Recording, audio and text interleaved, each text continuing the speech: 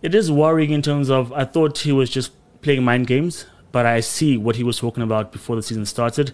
And it is worrying. I was thinking to myself that Spurs would have a harder time cracking into the top four because you need a lot more than what I initially thought to get into that group. But I think it's going to be Thomas Tuchel on the outside looking in now. He now joins the group of Man United.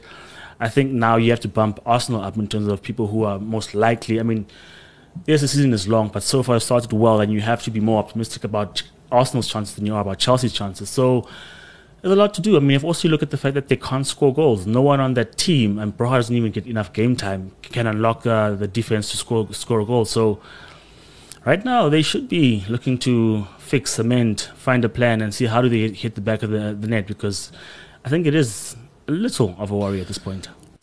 I've been here many times before, and I've never been defeated, and still I will never be defeated. Two up front. It's Jay. And this is Chuck.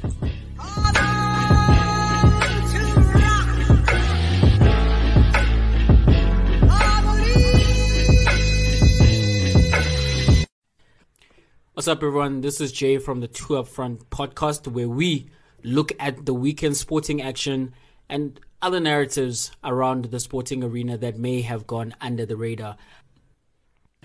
Chuck, after what feels like forever, I know. we are back recording an episode of Two Up Front. Thank you guys for following our journeys elsewhere while we've been out in these streets. But we are back in the studio, and we are back with an episode for Two Up Front.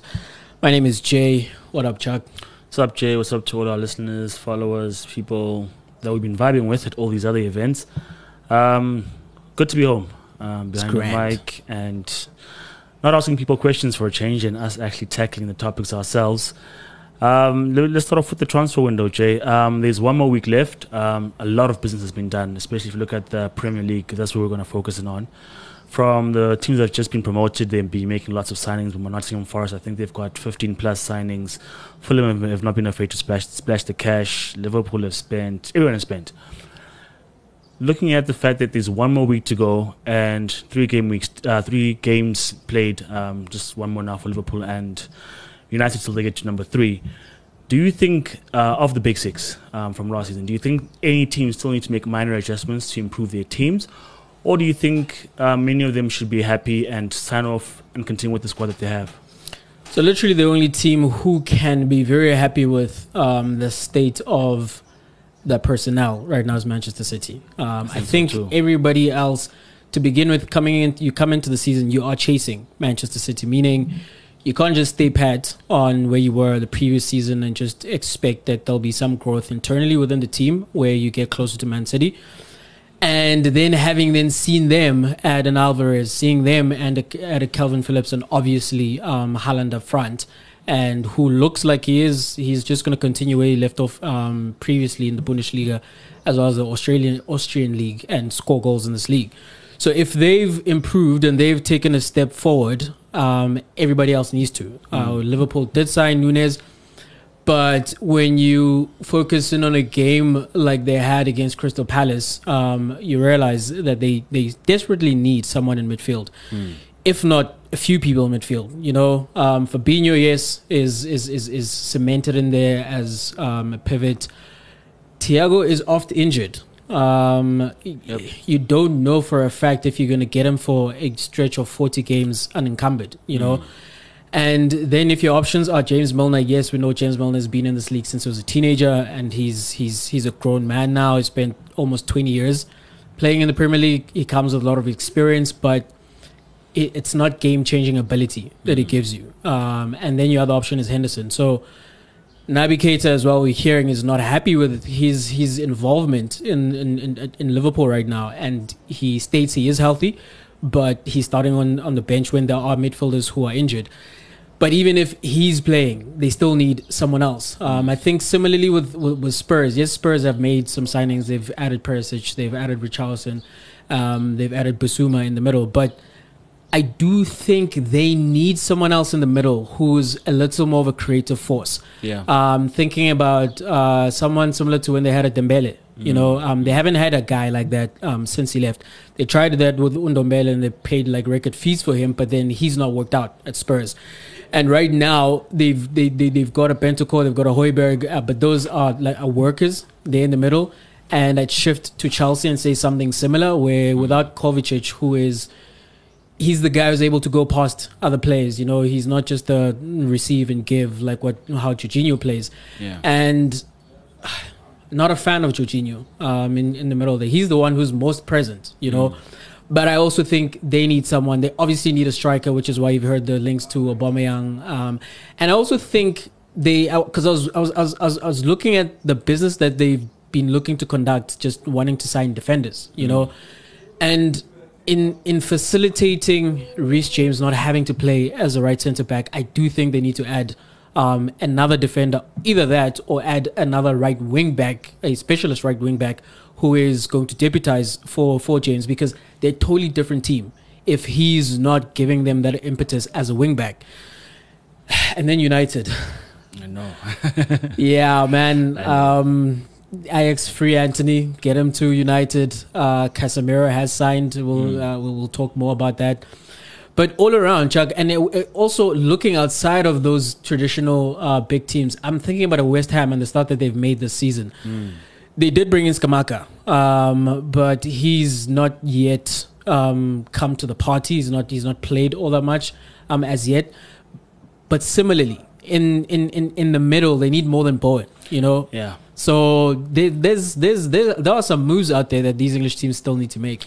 I think West Ham needs to sign bodies in midfield, because if you look at, they play Ngabo Fornal, Lanzini, Ben Rama, and that's basically it. And they're a similar level. Yeah, no one stands up and is like the star on the day or whatever. And I think then they have too many of the similar type of player in terms of Lanzini, Fornal, same player as Ben Rama. And then you've got Abo Suchek, who is a player at the back, but in terms of giving you a goal threat, it happened in his first season. But after that, he slowed down a lot because they've changed the formation a bit. Doesn't need to go as advanced in his play.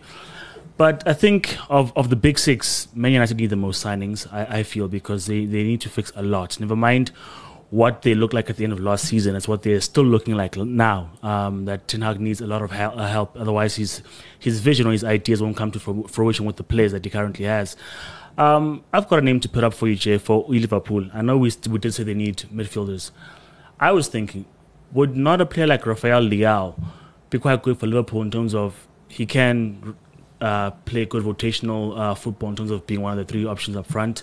He can be their other Sadio Mane, because Darwin Núñez dictates that they play a particular way, which means Salah drops back a bit. Luis Diaz still has that freedom, but I think they need a player like that sometimes, because Jota's not fits often enough, and I think that does hamper their ability, because when the players were gone at AFCON, Jota stood up and he was performing. Now that they've got a red card, or maybe if Darwin should struggle, they don't have that backup because the guy's on the sidelines. I think that's one thing, an area of concern for me.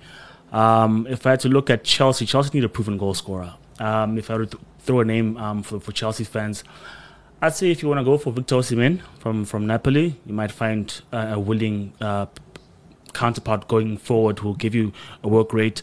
Or maybe if you want to do what Chelsea does is in terms of getting creative midfielders who will find the back of the net, which is what they wanted to do with Havertz.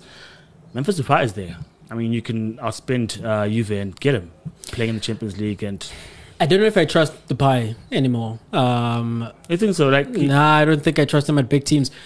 What happened at his United? His numbers were actually good at Barca. But his performances tailed off towards the end of the season, and when I have seen him at Barca, I haven't had the sense that he's going to lock down a spot here. You know, I thought that United move perhaps came a bit too early in his career, and he went to Lyon, and he got himself right when he was there, which is what brought the interest from Barcelona.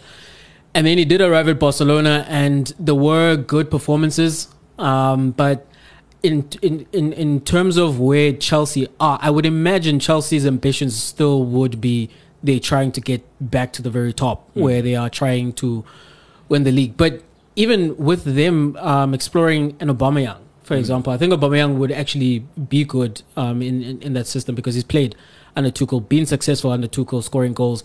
And what he does love to do is stick in the middle of the box, receive those crosses, which you would think would come from Reece James or Cucurella or Ben Chilwell if he's playing on the left, and someone to just finish off the chances. Because someone like a Havertz, he's not been good, but part of that reason is that system doesn't allow him to be good. He's not a striker in the sense that Chelsea want to deploy him. And at the same time, you see that I recall in the game against Spurs when James eventually did move to right wing back and he put in a scrumptious cross for him. And all he had to do was just touch it. Yeah. And he failed to do that. He missed the target. Like, okay, this guy doesn't have quite the instinct to do what is needed in the Chelsea team. For example, so stat that Romelu Lukaku has had 8 assists in his last 16 games for Inter Milan. I think he hasn't had any in his last 65 games in the English Prem, which is what I was saying in terms of he was not deployed correctly at Chelsea. Chelsea are looking for a particular type of player.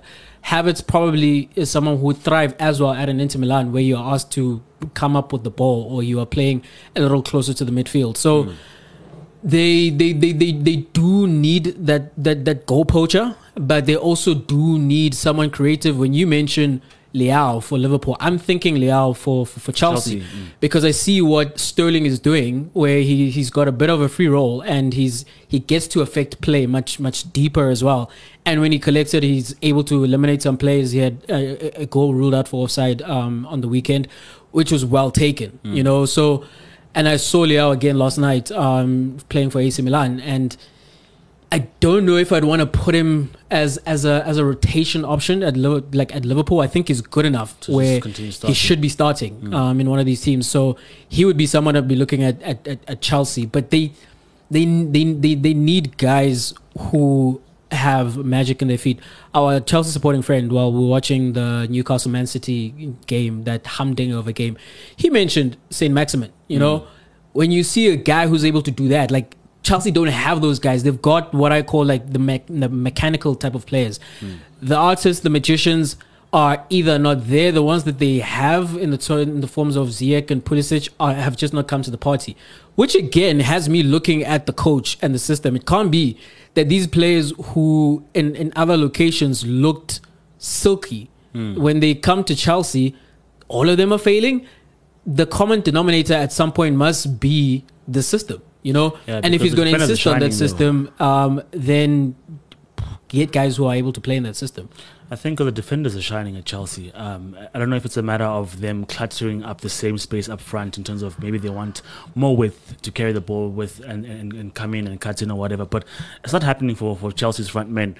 If I were to throw a name for you, Jay, do you think it improves or doesn't improve Arsenal? Because we were talking earlier on about Odegaard, and how really at this point in time there really isn't that stiff enough competition for him in terms of ousting him or putting pressure under his seat in terms of performing and getting his game right.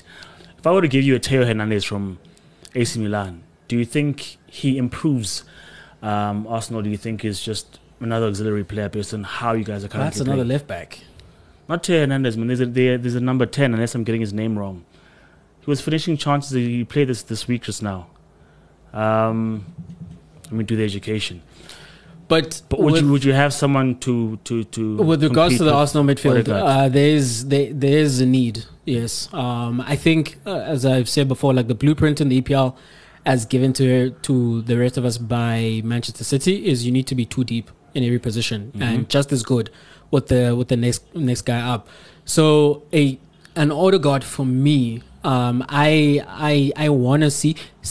Sorry, I want to see him. Diaz, sorry, not Hernandez. Brahim Diaz. Oh, someone like that. Yeah. Yes. I do want to see Kevin De Bruyne level of performances from Odegaard. Maybe if not quite there because that's the best player in. By the way, our apologies to Kevin De Bruyne. If we ever thought and if we ever entertained the idea that there was a better player in this division, in this league than Kevin De Bruyne, we have seen the error of our ways, and he has reminded us that he is still very much firmly the best player in the Premier League. But those are the levels I want to see Odegaard push towards if Arsenal are gonna take significant steps forward. And part of that is you need a guy behind him. You need a guy who he's constantly looking over his shoulder because he's the captain now, you know. So there is a level of comfortability there that he's going to play, but you can't just show up in spurts. I want to see you run the game, you know. And the Arsenal midfield does need more numbers. Vieira is gonna come into this team. We're gonna see what he's made of. But there were the rumors of Tielemans throughout the summer. So even if not a Tielemans, someone of that nature, someone who will hopefully oust Granit Xhaka. And I say that with a different tone recently than I have like in the past. It's not that Xhaka is bad. You know, he's actually been better and better under Mikel Arteta. But I believe if you can get an upgrade on him and he is your cover, then you're in a very good place if you have that guy playing next to Thomas Partey. So Arsenal still do have needs in that midfield.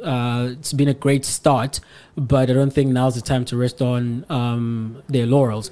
And Mikel Arteta said as much when he was asked that the way that the team started, has it changed in any way what they think they might still want to do in the market? And he said no. They had identified what they want to do and they still want to do it. And you want to hear that you're not suddenly now blinded by 3 games, essentially, you know. So it's there are requirements all around within that top 6 and throughout the Premier League, even in Aston Villa, who I see now that the move for the Watford player has fallen through. And they've made signings in midfield. Coutinho, they signed Bailey, they signed Coutinho, they signed Buendia, but it's not quite worked out. And at some point, you're looking at their recruitment as well. It's like you are spending money. But you spent money for the previous manager and you fired him, and you've got a new manager and you're looking to spend more money for him. It needs to pay off. You need to be getting closer to those European places. Yeah. So, yeah, Chuck. I don't think there's, other than City, I don't think there's quite a team that can say we're good where we're at. Yeah. So Man United have added I'm forgetting now. Casemiro. Yes. For me, it was out of the blue. I was not hearing the rumors. It just happened that, okay, it's something and already was concrete, and then a few days later it's secured. I think he does improve us. I personally didn't have him top of mind in terms of players to get in. I will not complain because he is better than McTominay and Fred put together. And I think the only way that you go forward is to get rid of the players who are not giving you what you want and get the players that you actually want. Because for so long, Jay, you and I were in the pits because our teams just didn't stack up against City, against Chelsea, against Liverpool, because we had players that when you look at on the team, she's like, but now I have more of that than you have now. But I think that's how you fix a team. I would actually think of players like Anthony because he's rumoured. I actually want him over the line. I want Gakpo more because he costs less, looks more of a goal threat. I think he scored double the number of goals that Anthony did in the same time, playing for PSV, who aren't the champions. So I mean, if you can still put out those numbers and is cheaper, I think if you're tight for money, I'd sway that way, because I do think that Anthony might come anyway next summer should there be a delay. I don't know about Gakpo. Someone else might just snap him up. And I've been crying. I want Florian Grillitsch added to Man United, because if Casemiro goes down, we're back to McFred. In the tough games, I like to have a double pivot. In the games where we don't need one, then I know that if Casemiro goes down, there's someone who is willing and able, because what we have in what we have in him is a player who's industrious, hard on the tackle, and he's a couple of years younger than Casemiro. So I want to be too deep as well, like Abayamantoana, in good position. So I think Man City did give us the blueprint in terms of, if you want to contend, if you want to go deep, you want to go to the bench and have no effect on the playing squad in terms of the quality or the level dropping. So we have a lot of work to do, and so I hope those things come off. But I think if the transfer window had to end now, not too many teams would be happy. They still want to do a lot of business, and that's Chelsea included, that's Liverpool included. I don't know about Arsenal. Arsenal are flying, but yeah, they might need a couple of bodies as well. Yes, they might. The signing of Casemiro was also surprising to me for that amount of money. That's a lot. I think it's too much for his age. And I, as a Real Madrid fan and having watched Real Madrid, I would have had great concern if I'm a United supporter, having seen what the Real Madrid midfield overall looked like against Chelsea two Champions League campaigns ago, when Chelsea were just running through that midfield and there were no legs to keep up with them, and Casemiro was one of those guys in there, you know. And last season, yes, given in the Champions League final, he was brilliant, but there was more help in the form of a Fede Valverde was playing a lot more in those games. You had then even the young Frenchman coming into that midfield to help out as well. So if he, in the Premier League, where it is robust, where it is physical, where it is fast, if he is the last line of defense before you get to the defensive line, I'm concerned, because when Real Madrid, Chuck, agreed to sell a player, you must take a double look at that. Think of a Morata, club, you think of an Isco now, you think of when Real Madrid let go of James Rodriguez. These players don't leave Real Madrid at their height and then continue or be better where in the next destination. The only one would have been Ronaldo when he went to Juventus, but Ronaldo's Ronaldo, you know. There's a few in terms of maybe Di Maria, you could argue, also you could argue, but largely it's true. Yeah, so I would be cautious in terms of what he's going to give United, because similar thing with Varane. Like I saw Manchester City rent Varane when knocking Real Madrid out of the Champions League in 2020.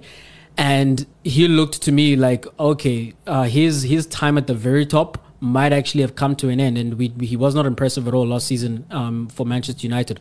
We'll see if perhaps he needed to get his English legs under him, or if indeed his best years are behind him. But yeah, man, United actually technically have the Real Madrid spine now, because other than a fax machine mix-up, you would have had a De Gea playing for Real Madrid, being part of those treble-winning teams. So you've got a De Gea now, you've got Casemiro, you've got Varane, you've got Ronaldo. So, look, I think with to wrap up the United stuff, I think it's really the best of a panic buy. It's the best name we were able to get from the panic buy, because I don't think Ten Hag had Casemiro in mind going into the season. This is who we're gonna buy for 60 million. I think that's a lot. So I think in terms of the results against Brentford and Brighton, this is where we are. He has to deliver. Oh yeah, for that amount of money and for what you guys have been crying out for in that position. He might compound the pressure on Ten Hag, because it's like, we spent 60, why isn't it working? And it's like, well, it might not have been my first choice, but he's a Real Madrid star, Champions League winner. He's got a double in his bag, and he's just come to the league. So it's a very important position if you think about that. He's not protecting he can't be protected by anyone. He's the one doing the protecting. You know, so let's hope it works out. I mean, but I think if the system works, we'll be fine. But if we're struggling with the system, he may struggle as well. And it might be long days yet, but let's be optimistic. Let's see how that goes. Moving on to another team, Chelsea. They got romped 3-0 at Ellen Road over the weekend. And curiously, the Chelsea coach had this to say. He said that everything that can go wrong did go wrong. And he says it started yesterday. We had no plane arrive, so we as the coaching staff had to use the bus. The players flew, but we had to use the bus. And then he said it continued into the match, where they lost the game in the first 20 minutes, where they were clearly the better team.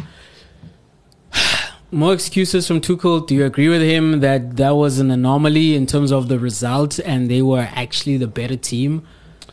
I think in Thomas Tuchel's mind, they are the best team unless the ref says otherwise.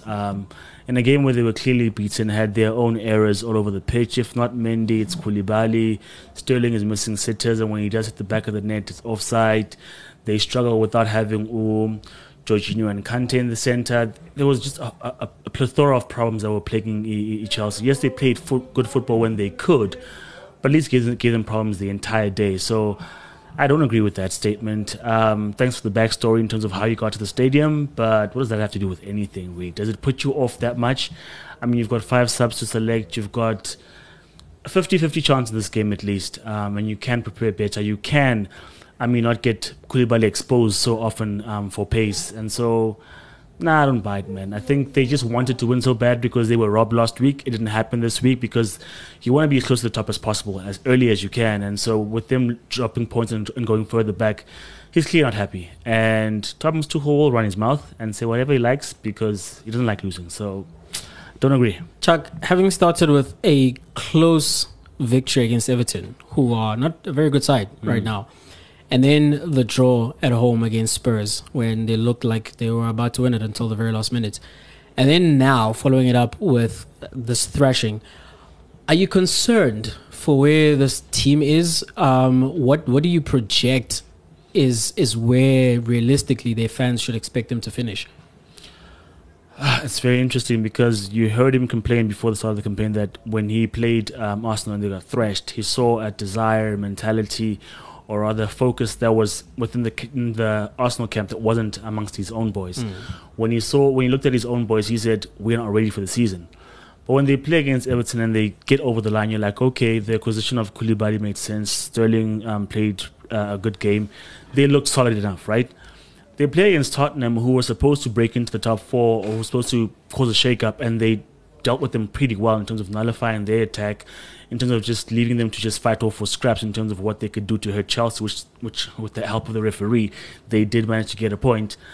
When they come into this game, you're like, okay, momentum should be on your side, and you're like, this is what Thomas Tuchel was talking about. At times, you guys switch off. You guys don't read the game in key moments when you should. I mean, fine, the game is at 2-0. Koulibaly, the guy who we say was solid, is missing a header at the front post. The ball gets headed back to Harrison, if I'm not mistaken, and he finishes. And you're like, guys, you should be dealing with this all day. If what Chelsea do very well, better than most in the league, is defend. And if they're shipping 3 goals by game number 3, shipped 2 goals in game number 2, and were almost beaten against Everton, and you're like, yeah, I see where the problems are. So it is worrying in terms of, I thought he was just playing mind games, but I see what he was talking about before the season started.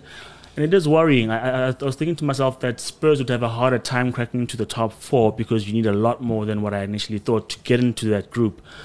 But I think it's going to be Thomas Tuchel on the outside looking in now. He now joins the group above Man United.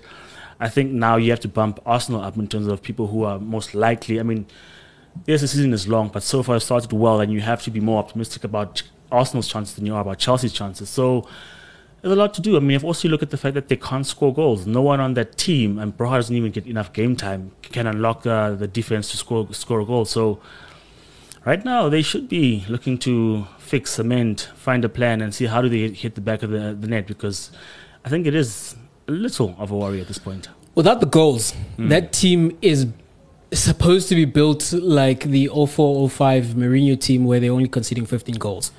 Because that's the only way they're going to have a chance in winning a majority of games. And that Mourinho team had a goal-scoring midfielder in Frank Lampard. Yes, Drogba had not yet become the prolific goal scorer, but they did have goals, you know? Yeah. Whereas you watch Chelsea, and I was thinking to myself that their best attacker, well, up to the season, has been Mount. And he's not looking very dangerous right now.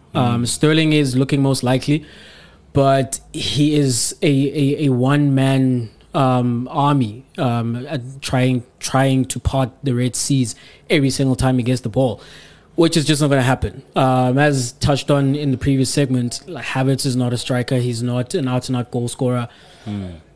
So where are the goals coming from? Where they came from last season was from the defenders. Before he was transferred out, you had Zuma contributing with goals. You had Reece James and Ben Chilwell also from time to time. And then they went down with injury. And I'm concerned for Chelsea. I am concerned for Chelsea because as much as it is so impressive how versatile Reece James is in that he can play right wing back and he can switch to right centre back, where we saw him pockets on pretty much against Spurs. Didn't have as good a time against Rodrigo in the Leeds game, but I think him being able to do that should not be an invitation for Thomas Tuchel to use him like that, because you lose out on so much if he's the right centre back. Loftus-Cheek is not a right wing back, and no one else actually in that Chelsea team is able to even come near the levels of Reece James in that right wing back spot, which is, as we know from Thomas Tuchel, is an attacking position with his wing backs. Because even with Cucurella, right, Cucurella does not yet look like a goal threat. He does not actually yet look as good as what Chilwell did before he went down with injury last season. He had his creative fulcrum being those wing backs. And if one of them is not yet fully fit and the other one, you can't just deploy him in his preferred position because you are missing some defenders, trying to get a defender in or trying to get a Trevor to come back from injury, then you kind of stuck with a team where it feels like he does not know then where to go from here. Yeah. He played Gallagher yesterday, but he played Gallagher as a pivot. And Gallagher doesn't look like he's a pivot because at Crystal Palace, he was an 8. You know, he was a roaming 8. And that's where he looked most dangerous because he was also contributing with the goals at some point. He was also contributing with assists. And he's putting in a tackle in the middle of the park. But because the Chelsea positions in that system are so rigid, he has to play one of two positions, either where Jorginho plays or Kovacic or Kante being out with injury, Kovacic being out with injury, so he's deputizing for them. But he's not quite either of them. So now that he can't give you that, what do you do? You know, where do you go from here? Because later on in that game when they're trailing, he goes to a back four. When they're a back four, they look like they don't train as a back four. They actually look at 6s and 7s. They look lost at sea. That last goal came when there was 4 of them at the back. You see them pushing up, and now Koulibaly, who was playing as the left centre back, now he's towards the right in the back four, and it's just discombobulated. And I'm looking at the coach. I'm like, what's the plan here? I think my worry, and I know a lot of people explain it, that Thomas Tuchel is seeing the wing backs as weapons. But for me, I was thinking, if so many of your goals are coming from the defense, what are the strikers doing? What are the midfield players doing? Because now, if the goals dry up from midfield, from defense, which for me they should, because your offensive players should be bagging the most of them, what do you do? And what he's done is he's changed up his defense, and he's lost goals but gained stability. And when you look at the Chelsea makeup right now, Loftus-Cheek wasn't a regular. He's in the team now. Cucurella's a new acquisition. He's in the team. Koulibaly's a new acquisition in the team. Gallagher hasn't played this kind of football for Palace. That's not what Vieira asked him to do. And so it's just new combinations. And Sterling in there, and you're like, okay, the back is set. We get that. Unfortunately, against Leeds, it wasn't very stable.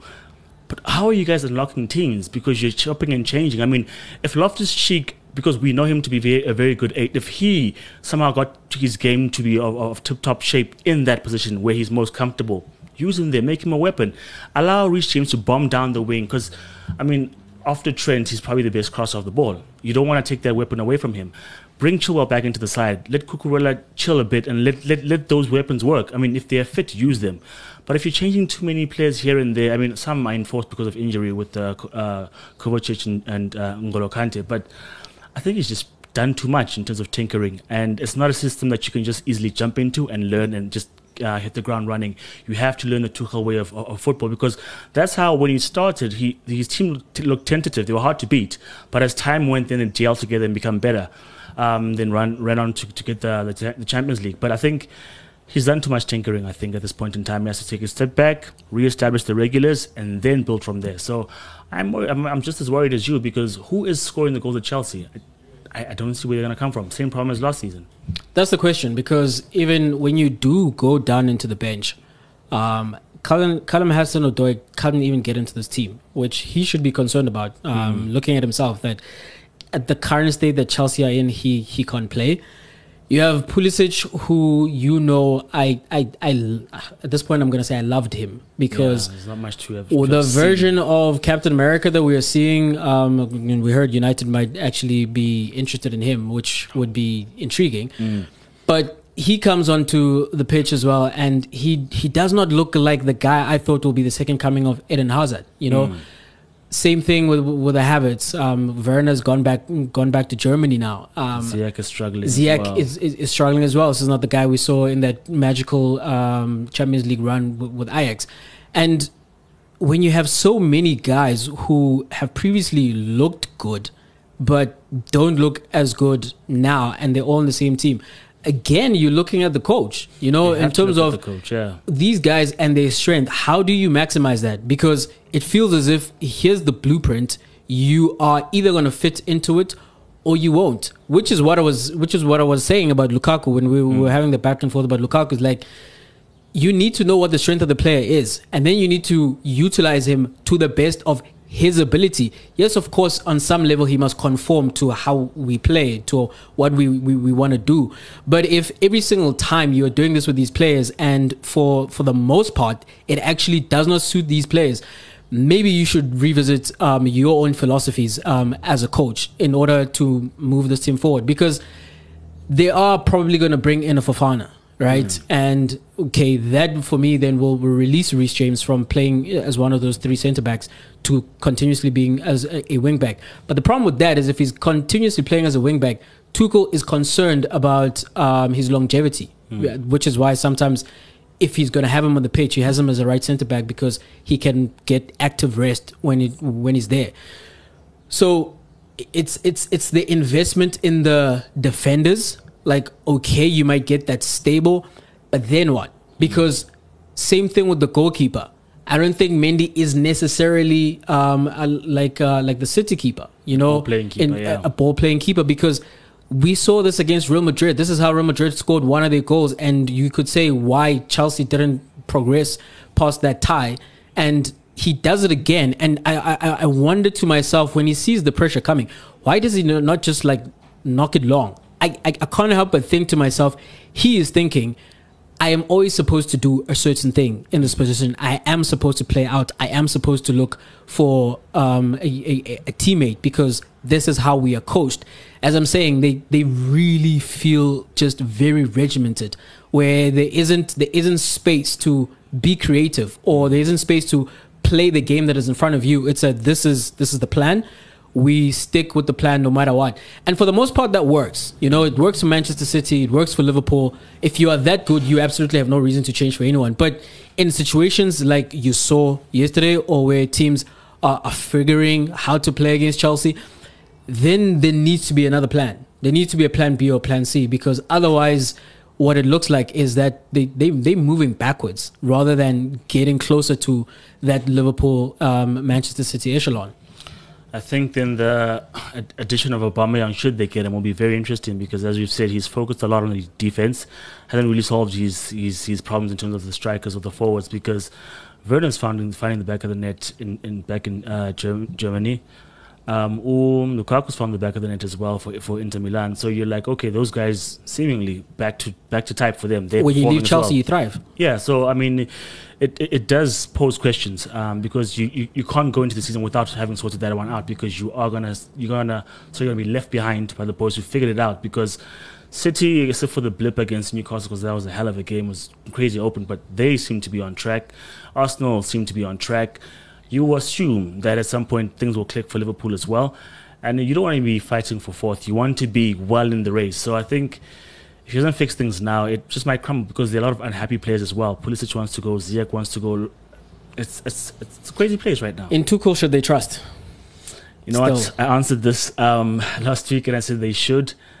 I think they should, man. Look, there's issues here and there, and I think with Tuchel, I think they are clear issues for me. I don't think it's a thing where he's tried all combinations, doesn't know what isn't working, what's broken. I think it's clear in terms of who to play out wide, who to integrate, who can and who can't do what, and get help ASAP. I think you should play Broha. Just trust Broha, give him game time, get that striker if you're able to get a Aubameyang, and then work from there. Look, I think as far as at the back, they're solid, they're good. Don't tinker, don't touch. Look at your midfield, look how to maximize Ziyech.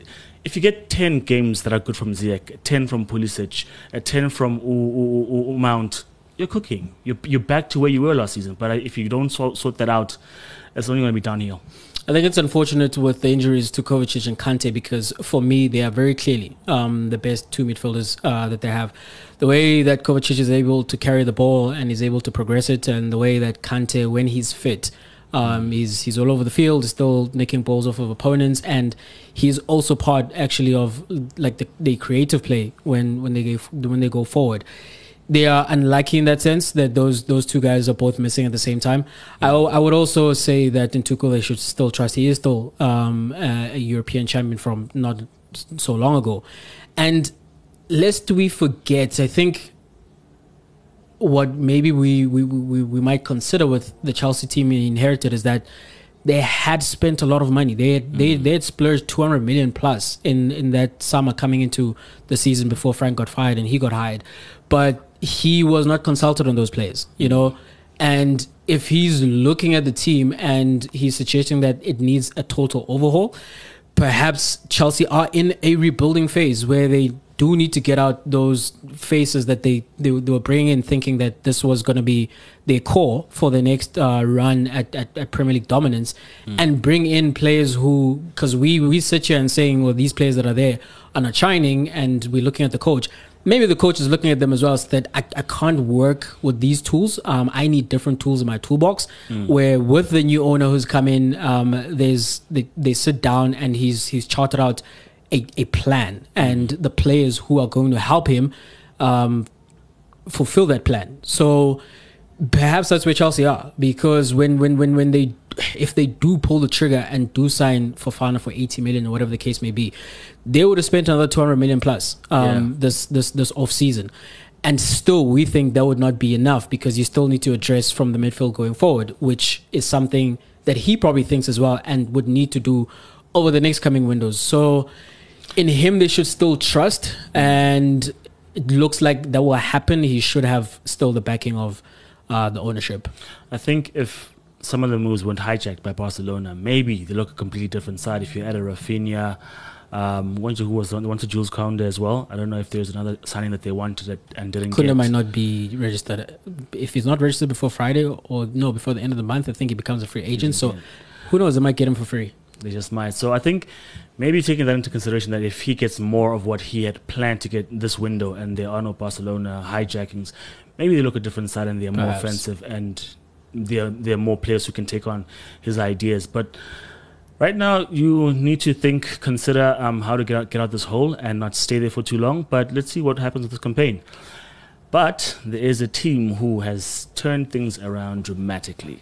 This time last year, you were at the very bottom of the log, just like I do occupied now in the name of Manchester United. This time our bottom of the log. Oh yes, we've come up without having played a game. That's how good we are. The energy and the vibe and the team is so good. But when this comes out, though, Liverpool would have thrashed you, so you'd be back. No, we're talking about how as things stand right now.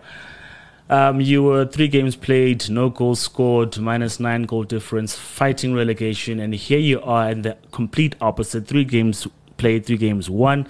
The only team in the league with a perfect record. How's it feel to be a Ghana? There's only God above us now. That's all I have to say. You know what, Chuck?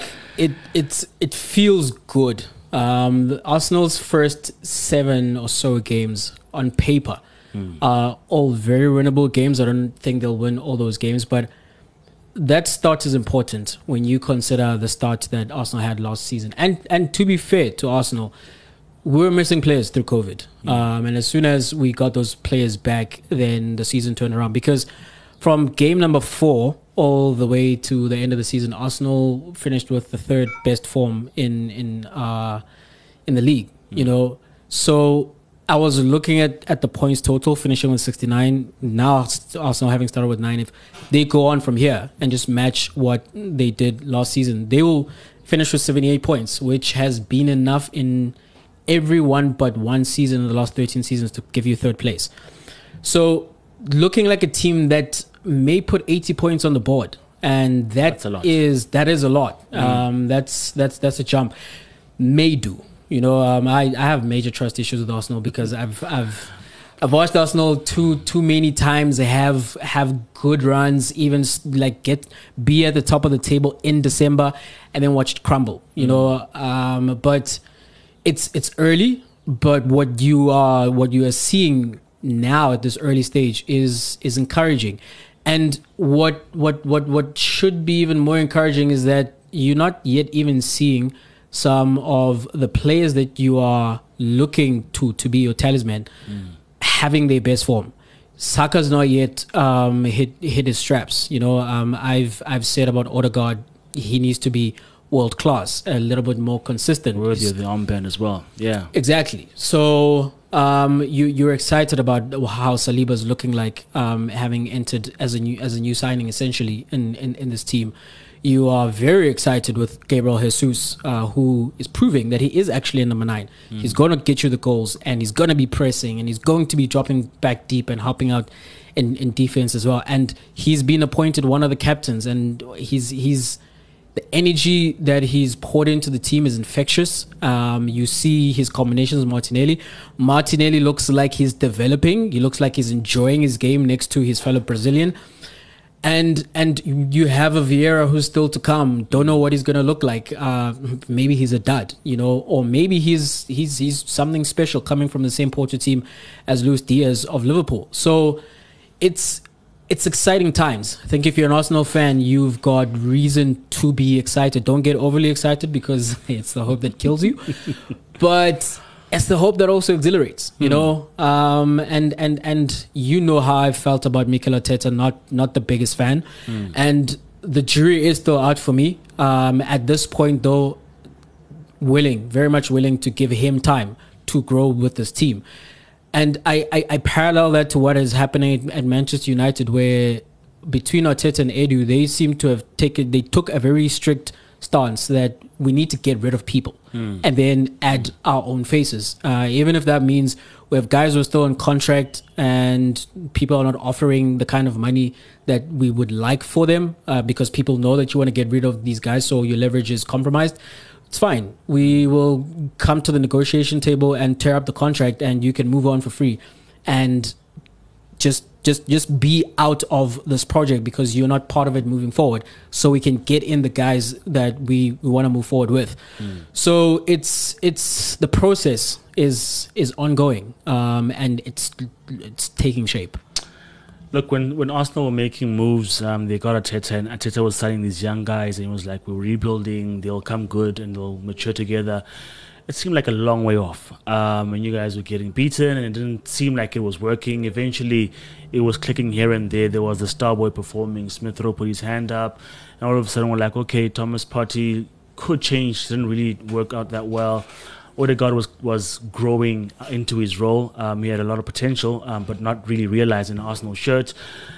It's not by accident that you guys are here, because for me, when I look at the makeup of the team, when you guys went into the transfer window, it was clear what you guys needed. It wasn't, let us try this player. We want a player in this ilk. We want a player who's going to give us this and that. And as you've said, you've done away with all the rotten apples, all the players who are surplus to requirements, and you now have a core of players. I mean, we probably were saying that Saliba was long overdue. He was supposed to be in the team a long time ago. He's coming to the team. He's ripe. He's ready. He's good to go. What does this say about patience in football? It can be had. It can be done, right? If you've got the right pieces. Because you and I, not too long ago, we said we were in the same boat. We are no longer in the same boat, because I'm still panic buying. I'm still with Phil Jones and players who I think are not adding to Man United, but rather are pulling us down in terms of a level of quality. What do you think? Do you think that the football fan can be patient and find truth at the end? I mean, we're only 3 games in, but stuff has turned around. Famously, my nephew always accuses me of jumping off the boat too early with young players, and he's right. And I think I fall into that trap, as most football fans do, where you want success right now. It must be microwave. You look at Manchester City, it didn't take them long to, when they started winning championships, even in the season that Pep came in, finished 4th, I believe. But then the next season was putting up 100 points on the board, and that's not always going to happen. That is an anomaly more than it is like the rule. But the most successful teams do have consistency. They have a core of players who've played together for a long time. They tend to have a coach who's been implementing his ideas and his blueprint on them for just as long a time. So the players and the system are married, and the two are one, and it's a well-oiled machine. To begin with, though, there are growing pains. So Yeah, fans do need to be a little more patient, but you don't just want to be patient for the sake of being patient. You want to have a sense that you can see something. For example, when Oli was coaching Manchester United, you never quite got a sense like what is his plan. Like you famously said, like with the unbeaten away streak, you don't know how that happened. I don't know how that happened either. You know, whereas Manchester City have their own streak going on. I can see how that is happening. So you wanna get a sense that okay, something is happening, something is being implemented. Players are being brought in, players are moving out. These players are adjusting to a new system or a new position.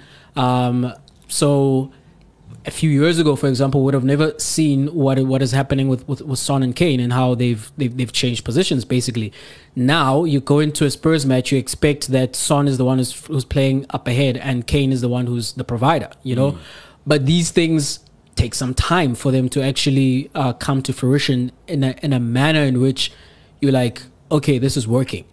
So there's patience that is required, and it does pay off. I'm going to ask you about Arteta because here's a pattern I've made, not necessarily saying it's perfect to the T, but upon assumption and just throwing it out there. Thomas Tuchel is building a side in Chelsea that is hard to break down defensively. They can park the bus if they need to, and they don't score too many, but when they do, they play good and efficient football, hard to play against anyone. I think it looks like a Mourinho. Slightly different, but like a Mourinho. Ten Hag wants to bring the swashbuckling way, attack, beautiful football, flowing football, one touch. Could look like prime Ferguson. Do you think there is a similarity with what Arteta is trying to build to what were the heydays of Arsenal under Arsene Wenger, with that panache, with that good football and stuff like that? Do you think he can mirror that, or do you think that's not really necessary for this team to do well? I'm going to tell you to begin with that those were not the heydays.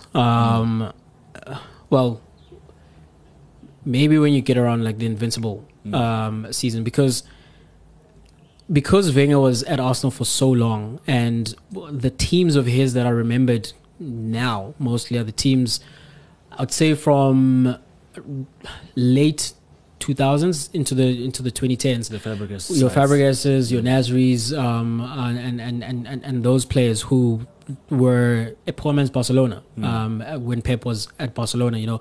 And famously, one of Arsenal's most famous nights was when they beat Barcelona 2-1 at the Emirates in the Champions League before being knocked out in that tie. The dominant or the very successful Wenger sides were the ones which had men in those teams. You had your Petit, you had your Keowns, you had your Adams, you had your Seaman, you know. These were guys who were coming in from Graham's era, where 1-0 to the Arsenal was a thing, because Arsenal would score one goal and would shut up shop, and you could not penetrate that defense. Your Steve Bulls of this world. So when those guys moved away, which were not Wenger's players, and he then tried to retool the defense, he never got around to actually making them a solid side. So very beautiful on the eye, but not built to actually win, because can you do it on a cold night, on a rainy night in Stoke, is mainly because of the fact that you saw Arsenal go to places like Bolton, go to places like Stoke, and struggle because they were soft in had soft bellies, you know. So in terms of style, though, like there's no one better than Wenger. Wenger could coach corporate football like nobody else. So that is something that Arteta is trying to bring across, also being a student of Pep Guardiola, you know. And there's a lot of what Pep does at Manchester City that you see Arteta trying to implement at Arsenal. You see when Ben White is playing as a right back, he's going into midfield quite a lot. Zinchenko as well is going into midfield quite a lot, like Pep's inverted fullbacks. The only difference then you see with Jesus, he's revived. That's an Arsene Wenger with Thierry Henry, where he transformed him from a winger into a striker, where Jesus, as he says, he'd forgotten, actually, he'd lost his confidence as a number 9 because of the disaster he had at the World Cup to begin with. And then at Manchester City, never being given a run or trusted with that number 9 position after Aguero went down and they had nobody but him actually as a striker. Because even when we signed him, I thought he was going to be playing on the left, on one of the wings, and Arsenal would bring in another striker to play through the middle. But you see him now, and he says of himself that this is actually his position and this is what he wants to play. He wants to play the position of the number on his back. And Arteta signed him with that intent, with wanting to give him the confidence that you are going to be the guy who's leading the line. And he's doing that. And so that is Wenger-like when I compare it to that situation with Thierry Henry. But there is a recognition as well that there must be pragmatism. You don't... I say you don't win this league without much of it, but I'm looking at Manchester City. But Pep and Manchester City together are just a juggernaut. It's very hard to replicate that. But Arteta now, with having gotten rid of the players he did not want in the team and getting his team, he looks like he's gonna make a lot of noise with these boys. One thing Arteta has done is clearly broken away from the mold of being likened to Frank Lampard or Ole Gunnar. He's now on his own in terms of the new up-and-coming managers. Both Steve and Gerrard are struggling because it's not in the Scottish League. But all done to Arsenal so far, if there's any encouragement from this story, is that being number 19 as of present, without any goals scored, without any points to my name, there is still yet light at the end of the tunnel, but we need to be ruthless just like Arsenal, because if we don't do that, I mean, when we were speaking years ago, we were like, okay, we're in the same boat, but I'm a little bit ahead because I've got money to spend. But better days, I hope, are coming soon. We will see. We will see. Chuck, before we get out of here, I actually wanted to ask you, did you see the Anthony Joshua rant after the fight? No, I saw bits and pieces of it about him cheering, making the crowd cheer, and how he worked hard and he didn't beat him because he was skilled mad. or it was walking out the ring, throwing. I don't know, man. It was such a weird thing. He says though in his comments, I think maybe this morning, that his emotions got the better of him and he let them run wild, because at some point he had the Ukrainian flag, which was kudos to him in supporting Usyk and his countrymen. And there's a point where Usyk was trying to get the flag from him, and he's shutting him down and saying, hey, I want to speak. And it's like, I'm not trying to go for the mic, Yeah. It was, for me, it was a sad sight, if I'm being very honest. Like, I did not want to see him go down like that on a public platform, because even just in the fight, he was very clearly the inferior fighter. Yep. And it was not a good night for the Niger boys, because another one got put to sleep. Yeah, I mean, look, at least with Kamaru Usman, you didn't see it coming, because apart from that late knockout, he was winning the fight. He was going to win on majority decision. But with Anthony Joshua, Jay, I think when it came to Usyk, he didn't have the tools. He just didn't have it. I don't think he had the heart as well to take one in order to give him something, because he was just too pragmatic, too cautioned. And I thought to myself as the fight was going on, this is round number 8. Try something wild, try something a little crazy, that if it doesn't work, you can adjust. He tried with the body shots in round 8, and then setting him up for round 9. It looked like he was coming back on top. But that man Usyk, he comes back in round 10 as if like nothing just happened to make you his toes, think left and right. When I was watching that fight, you know what I thought? Like, in movies where you see the guy who's a boxer in a fight with a guy who's just a regular old guy, and they're just bouncing around and just slapping him on the side of the head. It looked like that Usyk's movement is like, he's very much like Lomachenko in terms of like the Matrix. You cannot touch his head. You have to try to go for his body. He tried to do that. Since that they're countrymen, that they're friends as well. He must have learned a few things from Loma. Even the hands, Chuck, when with his southpaw stance, and because initially he was not throwing like the left jab, and then eventually he was.